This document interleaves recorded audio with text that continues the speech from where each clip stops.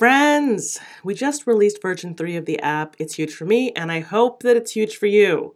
We have made it easier to find community on the app, something we care deeply about and will actually continue to build on into the future with upgrades. This month, a lot of new upgrades are coming to the community space, so keep looking for those upgrades in the App Store if you don't just get the automatic update overnight. We've also added a premium button that allows you to access all of the app's curated content as a member, and some of that curated content is new. So one of the things that we're offering is Pass the Salt, something that I hope you were listening to this past week. If you want to continue listening to it, just become a member, subscribe, and you can listen to it for free in the app. You can become a member by subscribing for $4.99, and I hope you will, because it means that me and my small crew get to keep making the magic week after week. And now let's hear it from our sponsors. Are you looking for progressive faith resources that value wonder and doubts, wrestle with hard questions, and are creative, engaging, and fun? Illustrated Ministry creates fresh and modern resources for the church and home. You can get free samples of their resources by going to illustratedministry.com/Our Bible App. That's illustratedministry.com/Our Bible App, and you can immediately start to download some of their really cool coloring sheets, all kinds of stuff. I know you're going to love it because I love it too. So go to illustratedministry.com/Our Bible App and check it out.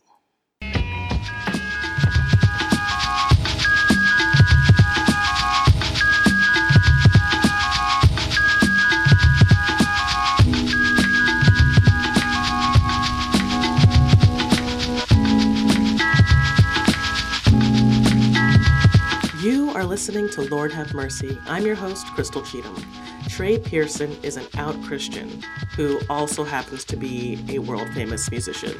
His career started with Everyday Sunday, and since then he's written and recorded 20 top 10 hits and 5 number 1 U.S. singles. When he did come out, it rocked his world, and so he's here to tell you his personal story and how the music industry has affected the way he evolved, both as an artist and as a gay man. Trey actually performed the concert at my house in Philadelphia, and I just need you to know he's just as stunning in person as he is on iTunes. Beautiful person, beautiful storyteller. I love his music. I hope you'll take a moment to listen to his single after the interview, but for now, let's hear from Trey. It was a special time to have you come to Philly and do a concert at my home, which is so amazing. And not only thank did you. It was fun. It was fun. It was adorable. I mean, it was a really sweet night. And not only did you sing, but you got to talk a lot about your life and how, music has informed your journey. And I think I would love to know more about, what brought you to music. And how, that whole journey has played a role in your coming out process. Yeah, well, I started out, I guess, as a kid, music-wise, I think, was very into just, my parents' record collection in the basement, and loved, busting out the Michael Jackson albums to the, Queen and any of the John Hughes soundtracks, just loved Billy Joel, all this stuff. And as I got older, super Christian home, but we were not as evangelical of the type that was super in the CCM bubble. For anyone that doesn't know what that is, contemporary Christian music. I don't think my parents really knew much about that. Because we went to this small Calvinist church, and Calvinism is a bit of its own oddball for people that don't know much about it. It's this kind of idea of predestination, and so you believe people are chosen before the beginning of time, which sounds great if you're chosen, but it's you believe that God has children and the devil has children, and for some reason God lets the devil have children. Not really sure why, right? But these people that are born of the devil, they have no chance of being saved. They're only born to grow up and never believe in God or believe the right thing, and then burn for hell in eternity because somehow that brings, I don't know, justice, or somehow that's good for God. I don't. It was very confusing childhood when it came to that stuff. But I also, I wanted to understand that the older I was getting into adolescence and stuff. But I also, grew up with this very basic belief of most kids in the church that Jesus loves all the little children of the world. And, when I was like 11, I found out he only loves some of them, Right. And, but, so I think I had conflicting understandings of my faith constantly throughout my childhood. And then, with that, I also got involved in theater downtown Columbus, kind of professional theater where, I get into these plays and musicals, and I loved it. So cool. I really got this like kind of passion for being on stage in front of people. And I really just enjoyed the acting, and I started to enjoy the singing more, got more confident that like figuring out I was a decent singer, through that process of doing these musicals, probably starting at like, I don't know, I'd say 11. Mm-hmm.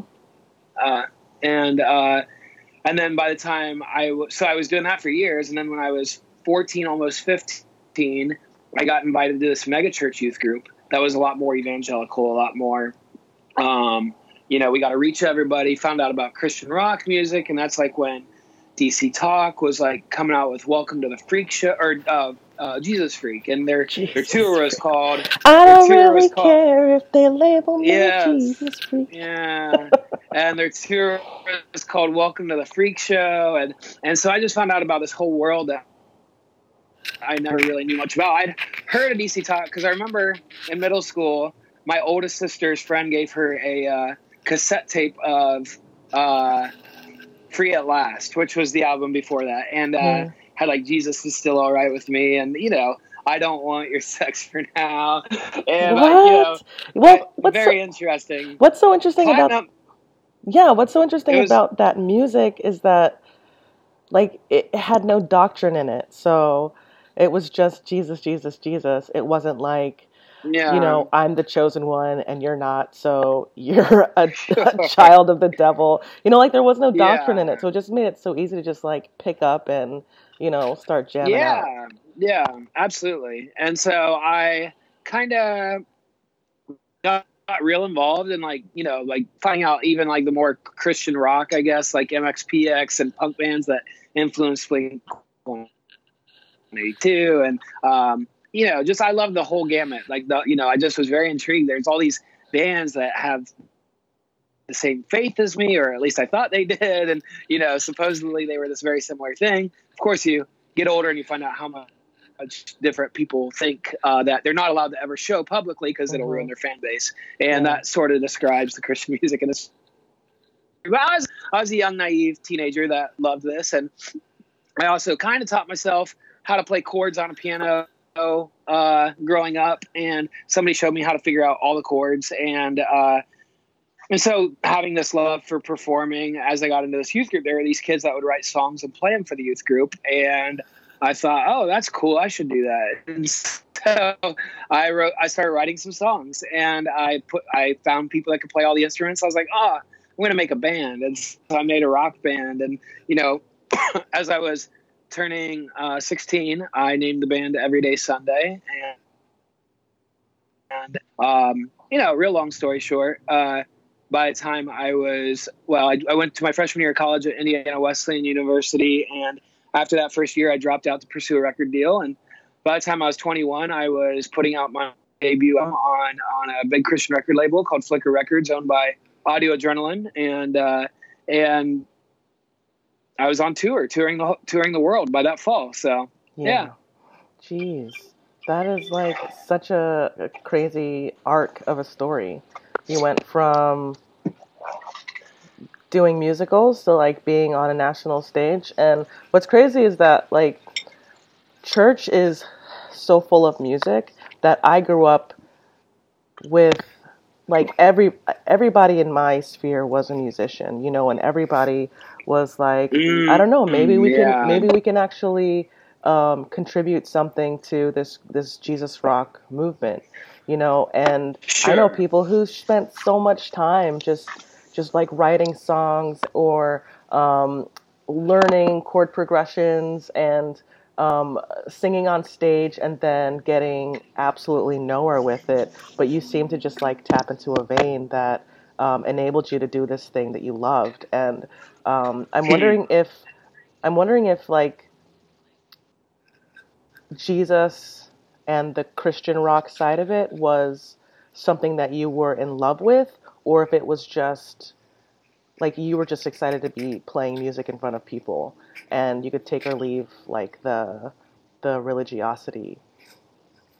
Yeah, for me it was both. I was very attached to my faith, very totally all in on my belief system, and I think there was often times like because before that, before I kind of got to the point where I was like, I don't know, I guess to some degree, I guess like felt a calling on my life to do ministry or something like that, and I think a lot of that was probably just that like I loved my youth pastor so much, and I thought he was so cool, like so many kids that grow up in these youth groups with awesome youth pastors that get to do that for a living.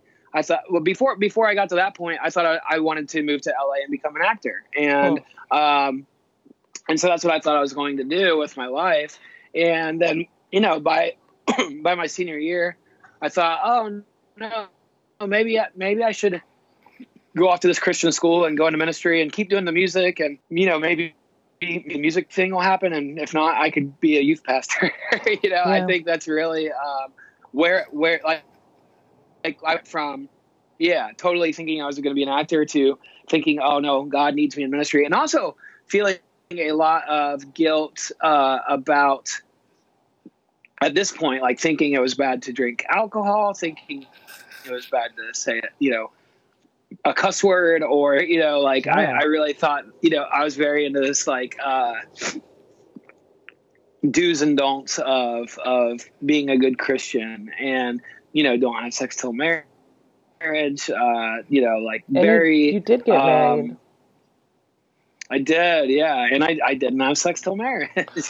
And yeah, you know growing up in that culture, obviously, also thinking that it was a sin to be gay and feeling extreme shame, and I think about how much trauma this caused me for most of my life, feeling so much shame about these feelings I had towards other guys. And, I'd always try to write it off and convince myself that it was just like a desire for healthy male intimacy that wasn't gay. And I thought, well, if I could just find this sort of friendship like what I found in the Bible with Jonathan and David in the Hebrew scriptures in the Old Testament, Wow. I really fell in love with that passage of like, right after David slays Goliath at the end of 1 Samuel 17, at the beginning of chapter 18, within the first few verses, it says that David moved in with the king, and David and the king's son became one in spirit, and David took off his cloak and gave it to Jonathan. And, like over these 3 chapters, it explains this like deep intimacy of these 2 guys. And I, even so much as to after Jonathan passes, after he dies, it says that David says Jonathan's love was greater than that of women. And so, like I found that so comforting that it said that clearly in the Bible that it was okay to think that another guy's love was greater than women. And I didn't want to think of that as gay. And, I'm not here to like have a theological debate whether Jonathan and David were gay or not, but like whatever it was in their culture and their the way they wrote about their relationship, that it talks about, where they would kiss, and even if it wasn't romantic, just the fact that happened, like, was like, oh wow, you can do that, and Yeah. it was a sign of affection, and that's okay. And then it's okay that David says his love was greater than women, and I found so much comfort. And I always thought, honestly, from the time I was a young teen till a few years ago. I thought if I could just find that, then maybe I would need to be gay. And so, yeah, I think I was always looking for that in my friendships, and then just feeling like any of the sexual desire part that would come into my mind, or any of the stuff that would excite me, I suppose, was like a temptation from the devil, and that wasn't from God. And, just, yeah, spending so much of my life and energy really trying to stuff all that down and pretend it wasn't there. Yeah, And you were grappling with like some really big theological discussions, and it sounds like all this was happening on the back burner of your life.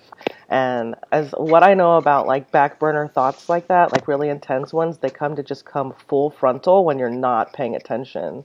And I'm wondering if, like the stuff that you were thinking about in the back of your mind about like, I want to find a Jonathan or a David. I also want to be, a loving husband, whatever. Like, at what point did that like smash together? At what point did you like make a mistake and just like, I don't know, like just, hook up with a guy or kiss a guy or, yeah. At what point did it like become messy?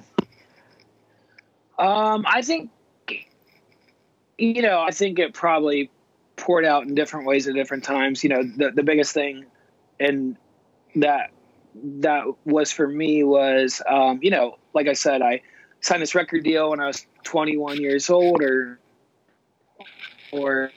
yeah, 21. And, all of a sudden I'm touring with a bunch of guys, and I thought, man, like, this is great. This is what I've desired, this male intimacy my whole life. And, this will fulfill that desire I have to have these other guys in my life. And it didn't. But, I think it helped to a degree, like helped me maybe even stuff it down even more because, for any guy that's ever toured with a bunch of other guys or girls, there's this camaraderie that happens with bandmates that casual intimacy. Yeah, and there's gay jokes, constantly, right? And there's like, guys cuddling. The stories I heard from even other bands just blew my mind, and I thought, well, I guess that's not gay then. I guess there's a huge part of broiness that's also homoerotic. Like when I was in totally right when I was in high school, like the guys were just like there was like a whole men like guys dorm, and in that dorm it was just like the stories that we would hear would just be like, you guys did what? And it was just a joke, and it was a line they were constantly trying to toe to see how close to the homo thing they could get without actually doing it. That whole phrase that in every can of jokes there's an ounce of truth, and okay. Just the sense that I think man, now that I like I've processed a lot of my own journey and understand a lot more about I don't know, just how sexuality works, I guess. And shoot, sorry. It's all right.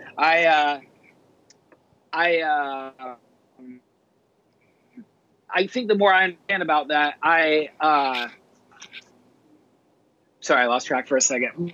But I was just going to say that, I learned about the Kinsey scale and learning that there's a spectrum and realizing, oh my gosh, like so many guys are on the spectrum and they find ways to release that. And if you're not like completely gay, you don't ever have to deal with that part of yourself. It's easy to shove that aside or find ways to play into it and continue to live a heteronormative life, right? And I think because there's so much shame that's always been wrapped around same-sex attraction and love, people have found different ways to release that without like really acknowledging that sexual attraction, like in a real way. And so I think I really, really believe that the less shame that is attached and stigmatized to same-sex attraction. Sorry, I know that phrase is triggering for some people, but as you realize that, as you realize it's okay to love boys or girls or both or neither, the more that people are open to that and the less shame is attached to that, the more we're finding out from young people that there's way more people on the spectrum than there are that extreme, especially like, being, extremely straight. And so like, I saw this survey or whatever it was in Out magazine last year that said that, there was this big study done with teenagers, with thousands and thousands of teenagers from 12 to 18, and I think it was 52% said they were not completely straight, and not all of them said they were completely gay, but a lot of them just described themselves somewhere on the spectrum. And I just thought, wow, that is so interesting. And I even remember, like, when I was touring, especially in the early days, well, the whole time, but in the early days, there was a bandmate who was like, okay, well, and he didn't even say if you had to have sex with another guy. He's like, if you could have sex with any other guy, with any guy, who would it be with? Wow. Everyone played along, like everybody knew about these things, and these are all guys that married women and would consider themselves straight. Yeah. But I'm just like, yeah. And I don't mean to call people out. I'm just saying, like, I do think there's way more of a spectrum. How do you identify? I do identify as extremely gay. I have never been able to be sexually attracted to a girl. I wanted to be. I always, for so long in my life, I put all my faith into believing that I could choose to be straight, and that it was a choice. And always getting those messages sent to me through my family, through my church, through kind of evangelicalism, right? And the broader movements of whether it was True Love Waits or any of that kind of sexual purity culture. Was not just about saving sex for marriage. It was between one man and one woman for life. And I really had put all my faith into believing that was true. And so it also scared me because I didn't, I remember praying from a very young age, please God, don't let me be gay. And I didn't want to be gay. And I was scared that I would be an abomination if I was gay. And I put all my faith and hope and belief into thinking that was possible. And so I had a couple girlfriends through school. I guess I technically had a girlfriend in 6th grade, and we didn't dance in the dance, and then we broke up. And then 8th grade, in the 9th grade, the girl broke up with me, I think because I wouldn't kiss her.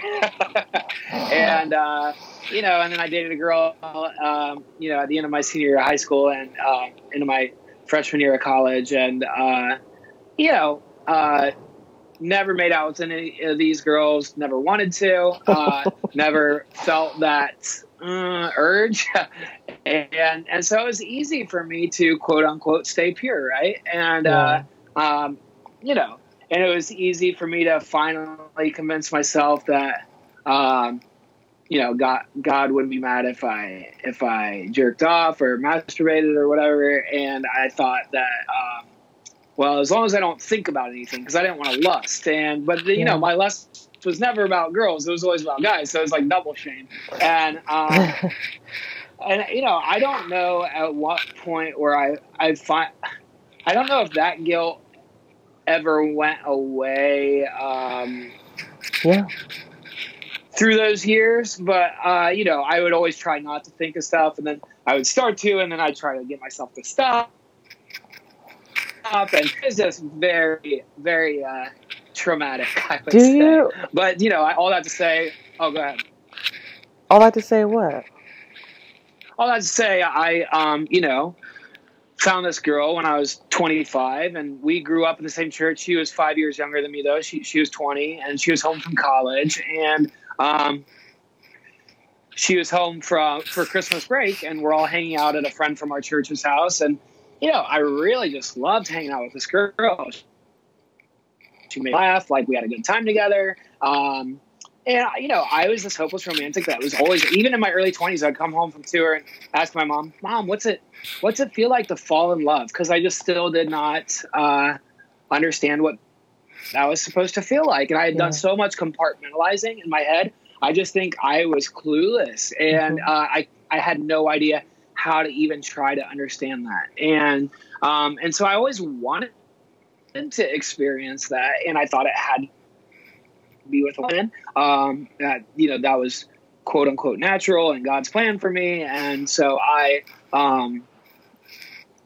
this girl, I thought, well, maybe she's somebody I could see myself like, raising a family with this person, and she's funny and we have a good time together. And, I was like, maybe this is what it's supposed to feel like. And I always heard, it's not like in the movies. And I was like, oh, okay. Well, and when you don't have anything else to base your experience off of, when I've never allowed myself to just completely fall head over heels for another man, I can't relate this experience to another experience. Right. And so I just thought, well, maybe this is supposed to be how it feels. Now, a long time later, I look back and I go, oh, well, yeah, like gay people have, best friends of the opposite sex all the time. That's like really normal. That does not mean you're sexually attracted to them or in love with them. And so, but I didn't know how to process it at that time. And so I just put all my faith, hope, and trust into believing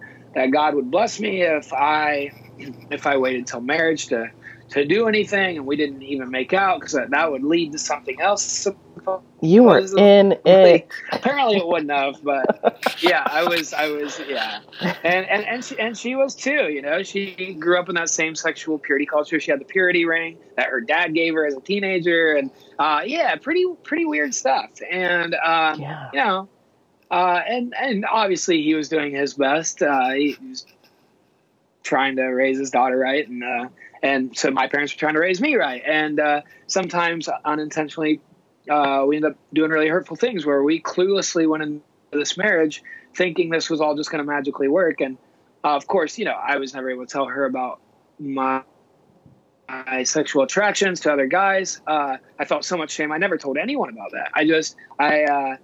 So I know I have like taken 3 years to get to your question, but I also, you were asking, how did this kind of blow up into me, and not finding that intimacy, that whatever, which I did not. I went into this marriage and I realized very quickly where my mind would even have to go to try to perform for her, and I felt a lot of shame about that. But I also felt like that was better than not being what she needed me to be, and so like it was very awful and torturous, and it took me a long time to realize that it was just as torturous for her. But it was one of those taboo things that we never could talk about. And, all the while I'm touring, I'm, out with my bandmates, and, I definitely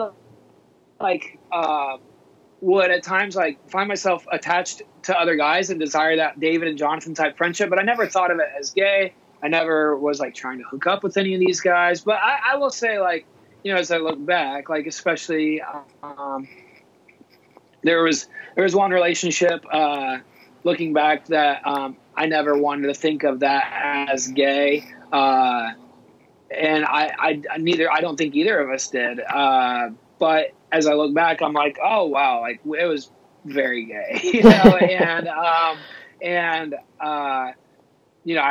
we never got to the point of like trying to hook up or have sex with each other, but it was very, very intimate. And as I look back, it's sensual in a lot of ways and not purposely. And I felt like, oh, as long as I don't do this, I'm not gay. And did you ever like kiss that person or like hold their hand or anything? Yeah, he was the first guy that ever kissed me on the lips as a joke, as a quote unquote joke. And it's a joke until you're making out. It's not a joke. Sure. Well, maybe. I don't know. I think, at first it was like a joke in front of somebody else. And then, it was this ongoing joke for like 2 years, and For 2 years. it was just You had a and boyfriend for and 2 years. Yeah, in a Because lot it of ways. didn't count if it was a Yeah, dude, right? It didn't count against, totally. Yeah, it purity didn't feel culture like it or was. marriage vows if it I was a was like, dude. oh, I'm not doing anything exactly, and as long as we're not like trying to get each other off or something like that, then Yeah. it's not gay, right? And Yep. yeah, and that until no, I I I don't want to divulge. Yeah, don't do that. Just Maybe too much right now, but I would just say that I got to this point where my wife, she knew how close I was to this person, and she was very close to this person too, and but it was still like I do wonder if she ever thought that that there was anything gay about yeah. our friendship, but it was just it was very taboo and difficult to talk about I'm sorry. our own failures. I'm And sorry about that. well, Did it thank you. did It's a you shame that it happens to anyone, but there's so much shame wrapped up in this whole thing that leads to that lack of talking about things, have right? you been angry about that at all? Just like, and Sure. how have you healed from that anger if you have at all? I don't know. Yeah, no, I have. I definitely had a lot to grieve when I came out. And so it sort of bubbled to this point of like, 7 years into our marriage. I'm still hoping the same things are going to get better that I was hoping the first week of our marriage when it came to our intimacy. And 7 years and two kids in. It took a lot to get to the point where she finally asked me for the first time if I was gay. And it wasn't by her own prompting. It was by someone else saying they thought I might be gay and probably trying to push down their own fear of themselves. And again, not to divulge too much information, but just to say we were forced to ask this These question. questions. And I was at this point in my life where I thought I was doing whatever it took to be what she needed me to be. And I was all of a sudden realizing, oh, I'm never going to be what she needs me to be. And not only is it destroying me, it's destroying her too. And, if I say, no, I'm not gay, which I've never been able to admit out loud to anyone that I feel these feelings. Right. And so if I admit this right now, I don't even know how to do that. I didn't know how for that word to come out of my mouth. And I felt like I would be abandoning my wife. And I felt like, I would be losing my family the way I knew it, and that's scary, whether you're straight or gay or whatever it is. If all of a sudden you're not going to be in the same home as your kids every night when you're home from tour, that is not something anyone wants. And so, but I also knew that if I said no, I'm not gay in that moment, I felt like my whole world was crumbling. I thought, man, if I say no and push this down, it's going to make everything worse. And I just thought in that moment that maybe this is my chance to finally be set free. And so all I knew how to say in that moment was, I don't know, but I think I need to get help. And so I did. And at first somebody wanted us to reach out to like a Christian counselor. Like, I didn't know if they were going to try to get me reparative therapy or what, but like at that point I had been touring my whole adult life for like 14 years. And I'd really progressed in my journey when it came to my faith and how I thought about it. Rob Bell, who was my favorite author, kind of came into my life and became a mentor of mine. And I really I didn't think it was a sin to be gay anymore, but it just still had never felt like an option for myself. And neither did my wife, honestly. And both of our families do and did. And so it was one of those things that I knew when I was facing this, that if I decide to get help, there is zero chance I'm going to feel ashamed about being gay. I felt a lot of shame about other things like hurting my wife and what she was having to go through. And I felt so much pain over that. And my kids, I thought, I was so torn at the time, like thinking, oh, well, our kids need to see their parents together and in love, but we weren't, and it took me to that point to finally realize that as wonderful as it is to get to grow up in a home with both your parents, what's way more important is to grow up with your parents being their best, healthiest, truest selves. Amen. And if you grow up and your parents aren't doing that, that sends you as a child messages that it's not okay for you to be your best, healthiest, truest self, right? And so, I've learned through a very difficult process of going, oh yeah, like, man, like I've been out now to myself and my family for 4 years this month. I came out 4 years ago to myself and my family, and then I came out publicly 3 years ago, and or not, a little over 3 years ago. And so, I think, oh my gosh, where my mental health is now, how I just my relationship with myself, with my kids, with everything, how much healthier it is, how much more peace I feel, how much more joy I feel, how I feel this freedom I never even knew it was possible to feel. And so, when that all hit the fan, and I was kind of going through this process of getting counseling, and I found a counselor who, was not going to try to change me, and through that, I first called a pastor friend that I knew was affirming. Do you know who Jonathan Martin is by any chance? No. He's an author and podcast host. Really neat guy. Yeah. He used to pastor. He pastors a church in Oklahoma City now, but he used to pastor kind of somewhat of a mega church down in Charlotte for a long time. But he wrote this book called Shipwrecked, which is beautiful, kind of about your life falling apart, and he had shared some really beautiful personal stuff with me before my life had hit the fan, and just like some really hard things he had gone through, and I don't know. I think when I was coming out, I did not know who to talk to. I was scared to talk to people I felt too close to because I thought they'd be angry at me, or I was scared, what if they are?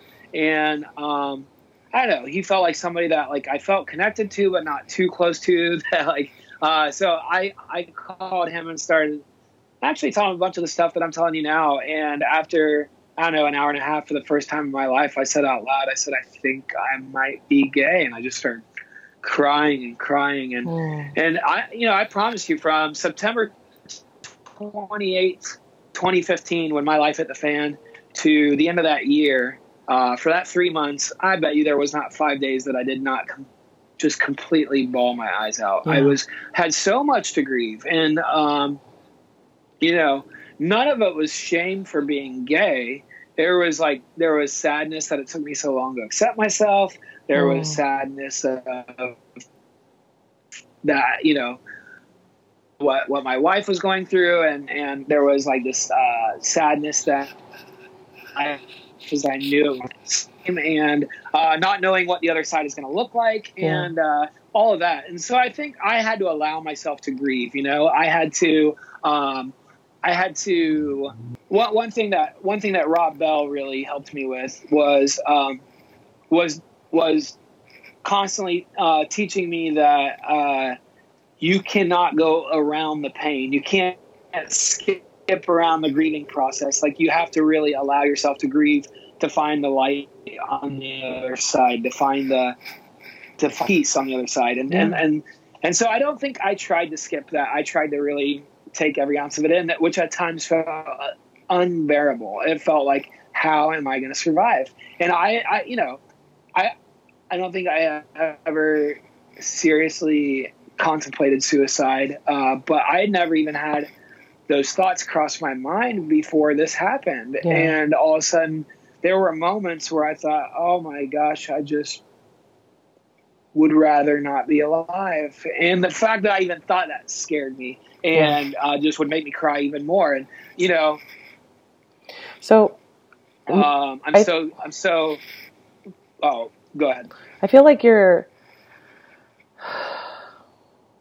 journey resonates so well with me because I know how dark it gets when you're realizing that there's things to grieve and you don't measure up because you don't fit that mold and all of that. But I think what's beautiful is to know that you were able to reconcile your faith with who you were before you came out, which is so different from most people. And on this side of everything, you are a father of two. You are an out gay, proud man. And you're still continuing to do music in this really contentious Christian space. And I don't know if you identify as like a Christian musician anymore or if your music is more inspirational. I don't. But okay. Yeah. But does your faith still inform your music? I mean, because Hey Jesus is a great song. I mean, it's fantastic. But that doesn't necessarily mean that it's Christian music, right? Yeah, honestly, I don't even believe in the term Christian music anymore. Okay. Contemporary Christian. I don't. Yeah, I don't. I'm not. I hate that label, and because I think, for a lot of reasons, I think Christian makes a much better noun to describe a human being than it does an adjective to describe like a style of music or a restaurant or a movie. Gay music, and Christian so like music. anytime, I got you.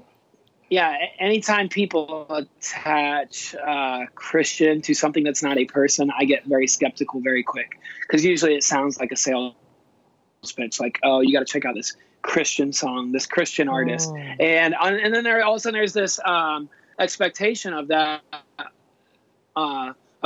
artist putting out that art to go, oh, well, I'm expected to write about this, or I'm expected to have this certain viewpoint about this. And that is what has fed an entire industry. And you find out that the least vulnerable genre of music that exists is Christian music. And the reason why is because it's not all about complete honesty and vulnerability. It's about saying the right things and painting the right picture. And I just think it's really unhealthy. And so I just, yes, there's my faith and my hope in my faith. I mean, that's just like, it's always going to be a huge part of who I am, no matter what day it is and what I happen to believe more so than the next day. Right. That stuff is always going to be this huge part of me. And I mean, it's been this part of me my whole life. And so I would feel dishonest to not go there with my feelings, and a way that I go to my feelings in a huge way is through my art and through my music. And so because I got so influenced by Christian rock music, before I even understood why I was drawn to certain artists, I look back and I realized, oh, it was like the kind of kind of edgy or quote unquote edgy Christian artists that didn't write every song as a worship song or a vertical like song about God or their beliefs or whatever. It was people that wrote about life, and faith was a part of it. And I think that's why so many Christians that have wanted something deeper, that were in that world, have even found themselves more drawn to artists like, say, like a U2 or Coldplay or the Killers, or at least in my world that was very common. Sixpence None the Richer. So much more genuine. Yeah, and it felt more genuine sometimes than the adult contemporary Christian station that you would hear in your town, because that stuff all felt the same, and it felt generic, and it feels generic for a reason, because these people are trying to write what they think the evangelical world that supports that wants to hear. And that's and don't get me wrong, a lot of these people do believe that or want to believe that or try to convince themselves of that, but they know what's going to sell, and they know who they're writing to, and there is no doubt about that in the industry behind the scenes. And I love that you say that, it leads to a though, lot of because I feel like I've been trying to put my finger on this for a while. Just like, yeah, I've been in this deconstructing phase, and I still have, really strong feelings for some of the music that I grew up listening to, the Jesus rock, the Switchfoot, and yeah, Casting Crowns. But sure, but in my adulthood, I still use music as a way to meditate. So, and to pray and to find my center and to tell my truth when I'm, with God. And yeah, I can't quite put my finger on why some music really, some Christian music like really gets me, and like some inspirational quote unquote music is just like even better, and you nail on the head when you say that, Christian music, or Christian is not, it's a noun, it's not an adjective. Like, I yeah. fucking love that. And Well, oh, sorry. your story has been broadcasted because you did have this platform with your music. And it seems like right now you've been able to be kind of a shepherd for many other individuals who are in that like really vulnerable state that you were talking about. And what is some of the, I know that you have a Facebook group that, and that you guys are actually having a meeting pretty soon. Like, what's all that about? Yeah, yeah. So, well, just the last thing I'll say about kind of the Christian music thing is just, well, for example, like there's so many people that get burnt out and just leave the whole thing. Then there's so many other people that stay in it for a lifetime, and you find out there's all this stuff that goes on behind closed doors that is hidden, and it's secretive, and it's quote unquote bad, and it's because these people are scared to be vulnerable with their fans, and they don't want you to see how they really, and you can't really share your ups and downs, your beliefs and your doubts, because that is not accepted in that genre. And I just, you see how unhealthy that is. And you look at somebody like Katy Perry, who was on a Christian record label as Katie Hudson, and a pastor's kid, and kind of rebel. Well, I don't want to even say she was consciously trying to rebel. She just didn't feel like she connected in that world, didn't feel like she could be her real self. And all of a sudden she goes to a mainstream label where she's allowed to be as vulnerable as she wants. And I think she's had a career since then, where as Katy Perry, where she's been able to be her, and the inspirational side and the deeper side and the fun and crazy side, and all that was okay. And that is just not okay. And the constant stuff you hear about behind closed doors in the Christian music industry is toxic, and it's bad. And I think it, in the same way as in the church, hiding things and secret stuff is very unhealthy. It's the exact same in that industry, and it just drives me crazy. But so I am very thankful to, I don't know, to just not feel the pressure of being in that world anymore. And yeah, so in these last few years, I've come out. I started this Facebook group. I was getting so many messages from people online, just sharing their journeys back with me, and it's been really beautiful. But a lot of times I've found that it's just like so much that I don't have enough time in the day to go through every one of these messages. And obviously these people feel this connection, and I feel a connection as I read them. And I found it really beautiful. But I just thought, well, what if there's this space where people